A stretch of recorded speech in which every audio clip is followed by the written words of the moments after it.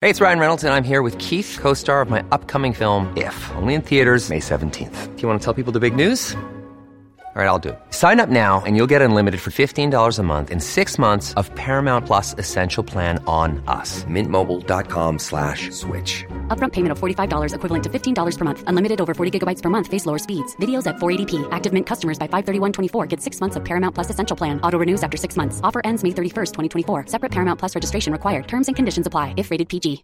Welcome back, everybody. Hope y'all had a great weekend. There's a new way to visit with the prison inmate in your life, and let's hear it for rural nurses and all the other nurses too. Also, today we officially say goodbye to hurricane season with a healthy dose of winter. My name's Ike Morgan, and we're down in Alabama.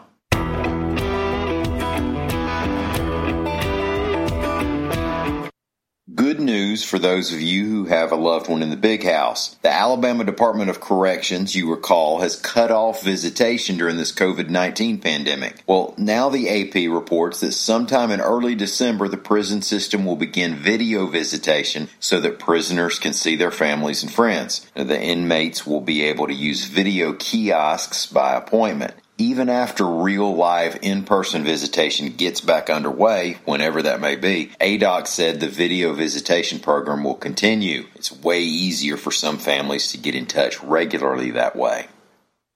A story that AL.com's Sarah White's Coda Check did on nurses in rural Alabama isn't only a COVID-19 story, although the hook of the story is definitely the kinds of concerns hospitals are having right now during the pandemic. But even before the pandemic, a lot of Alabama rural hospitals were short-staffed. J.W. Cowan is an administrator at Choctaw General Hospital in Butler, Alabama. Butler's where right-handed pitcher Johnny Ruffin's from.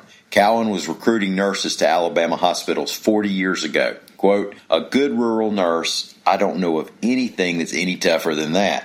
He's talking about any time. Now, add to that this coronavirus world we're living in. You have more demand for nurses from across the country. You have nurses who are out with COVID themselves. You're working them back-to-back 12-hour shifts a lot of the time. It's not unusual to work them 7 days a week. Now, Cowan said that at Choctaw General, they had a nurse work a 96-hour week. Friends and neighbors, I don't want to work an easy job for 96 hours. Here's my perspective. I don't even want to fish for 96 hours. God bless a nurse who's dedicated to the work, and right now they have to be. Tracy Collins is interim president and chief nursing officer at Athens Limestone Hospital. Quote, people are just really tired. It's physically, emotionally deteriorating. I think it's been very hard on our staff to see these patients come in a bad state, get better, and decline. Check out more on that story and other COVID-19 stories at al.com/coronavirus. Weather reporter Lee Morgan's back with us to talk again about the coming week's weather in Alabama and what we can expect. We're entering December this week with a vengeance, but before we go too far down that road, we're also leaving a meteorological season. Is that right, Lee? And thank goodness we are, yes. Today, November the 30th, marks the official end of the Atlantic hurricane season. All right, y'all knock it off. It couldn't have happened soon enough. We had a record-breaking 30 named storms. Now, just to put that in perspective, an average season has 12. So we more than doubled that. We had 13 hurricanes. Average season has 6. And 6 major hurricanes. We had 2 storms that really affected Alabama. We had Sally, which actually made landfall in Alabama, the first hurricane to do so since Ivan, so it's been a long time. Then we had Hurricane Zeta, which didn't make landfall in Alabama, but trucked right through the state and brought a lot of hurricane damage, an extensive wind damage, power outages, all the way up into central Alabama. So we did not get off all that easy this hurricane season. No, and there was a storm after Zeta, just a couple of weeks. So it was kind of a double whammy with rain. We didn't get as bad as Louisiana. They had 5 different storms hit that poor state, including Hurricane Laura, which was Category 4. So it was just a devastating, exhausting, never-ending year.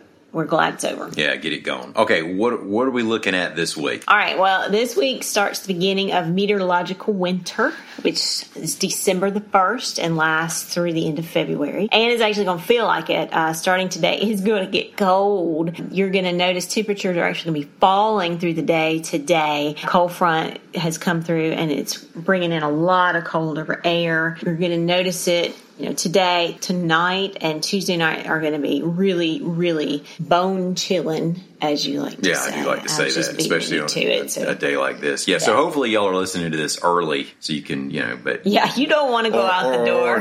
Already know this was coming in. Unprepared this morning. And we're looking at lows in the 20s statewide, maybe 30s along the coast. But that's chilly, especially for this early in the winter, so to speak. That's meteorological winter. Astronomical winter, the shortest day of the year will be in December the 21st.